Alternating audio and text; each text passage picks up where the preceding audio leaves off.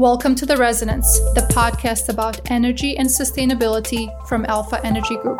Hello and welcome to another episode of the Alpha Energy Group podcast.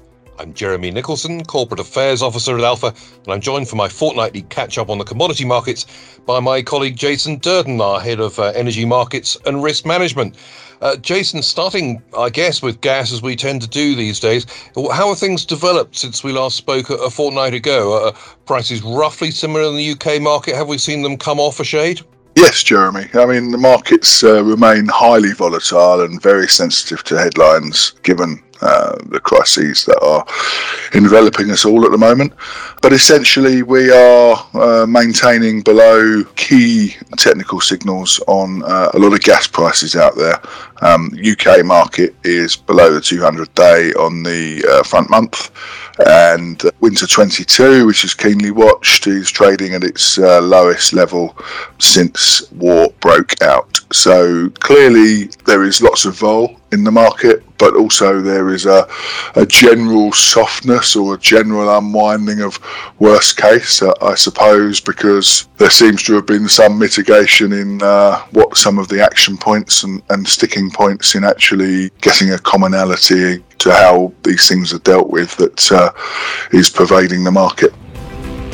Right, but of course things remain relatively tight compared with, in quotes, normal conditions, whatever they are, if we can still remember them, in the gas and also power markets in continental Europe. And we're seeing the interconnectors, aren't we, continuing to flow both gas and power out of the UK, which is kind of unusual for this time of year. It's not unprecedented, is it? But there's a differential there still, I think. Yes, totally. I mean, we had on Thursday, we had EDF downgrading its expectation for nuclear generation in 22, down to a headline figure down to 280 terawatt hours from 295.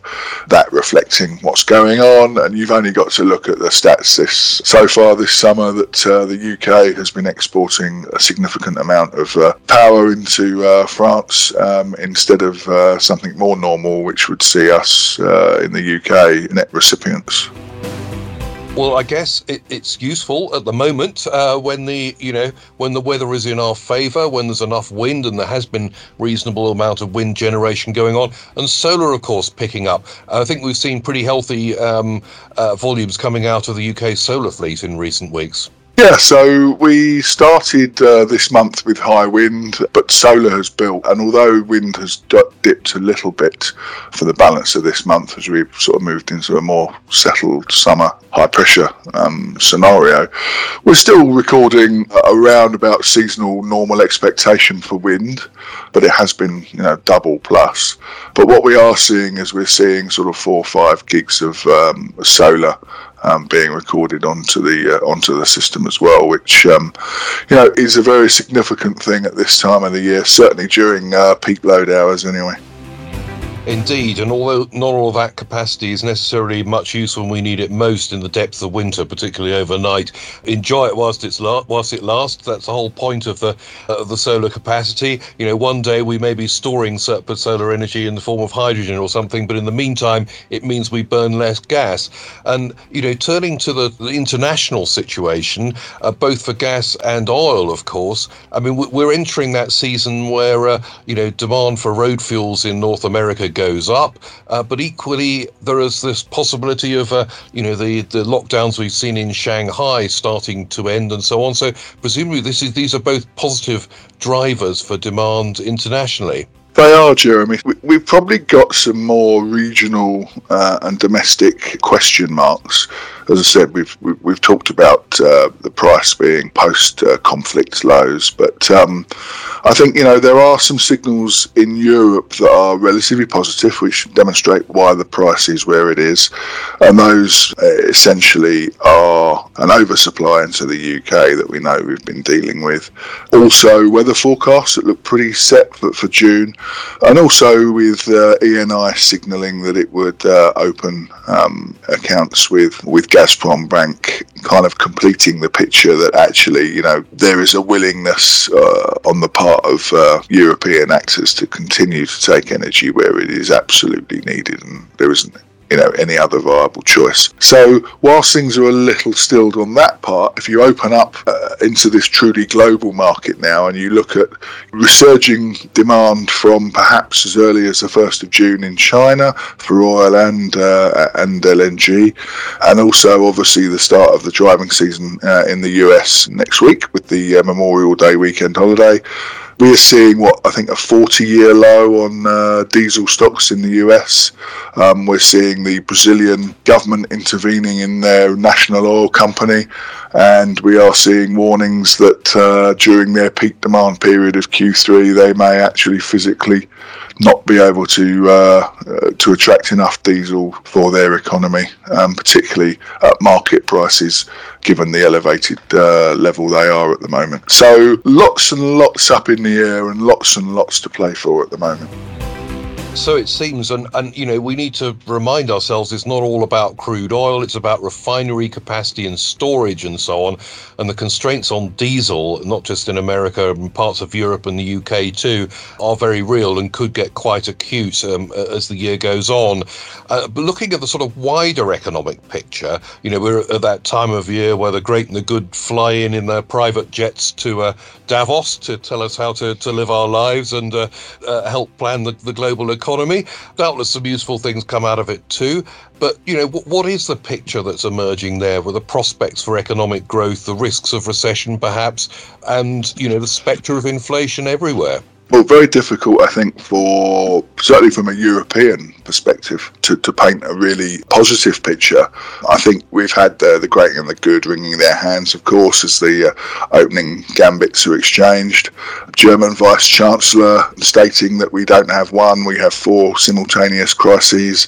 The word global recession and stability are at tipping points. I think, that's possibly a statement of the obvious, possibly... but there does seem to be quite a... Europe could talk itself into a recession, I think. I mean, one could argue that it's in the post, and with 9% inflation in the UK and the rest of the world not too far behind, I suppose it's inevitable as a lagging indicator. Against the other backdrop, the IMF recently, last month, cut their growth forecast again. OPEC month on month seem to be trimming back their oil forecast for next year and the balance of this year.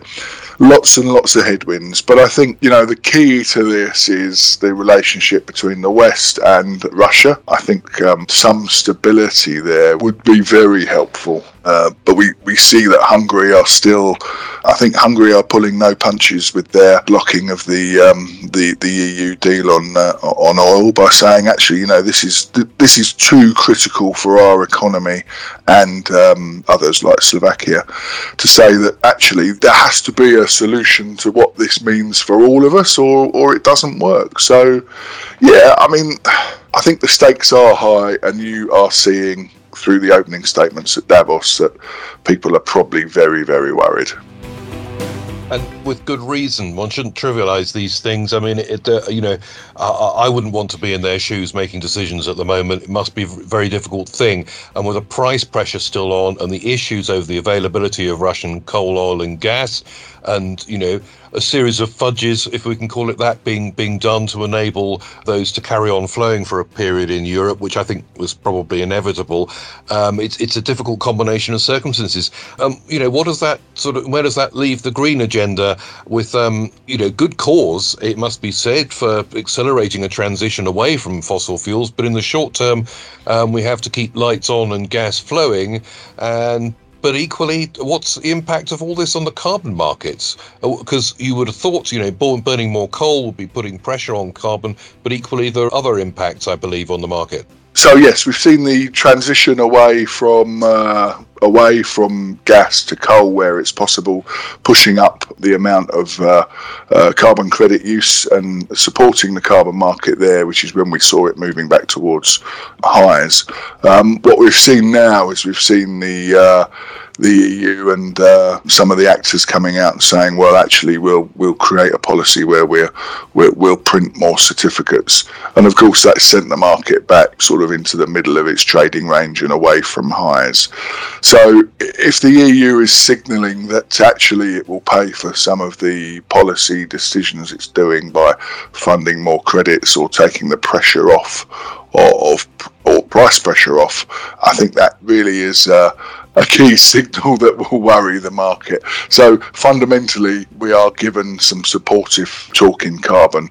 At the same time, we're seeing politicians that perhaps don't want to add more burden in terms of price to already beleaguered sector and industry and domestic pricing as well. But at the same time, also, it could lay a golden egg, couldn't it, really, by generating some extra income by diluting. So perhaps, I think, possibly could be interpreted as a softening of short-term green agenda. Although I think, as we've discussed in these podcasts before, I think actually this probably drives the green agenda quicker in the medium and long term. But I think this winter and this autumn will all be about keeping things affordable and keeping the lights on. Well, I'm sure that's right, Jason.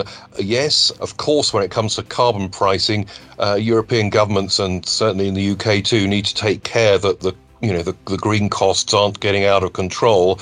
But let's face it, even if there weren't any carbon prices out there for generators and others to absorb or pass on, the commercial signal is to move away from fossil fuels if there's a secure alternative. So I'm sure that it's only a matter of time before things a new equilibrium establishes itself there. Maybe it's no bad thing to make sure carbon prices don't get too out of hand.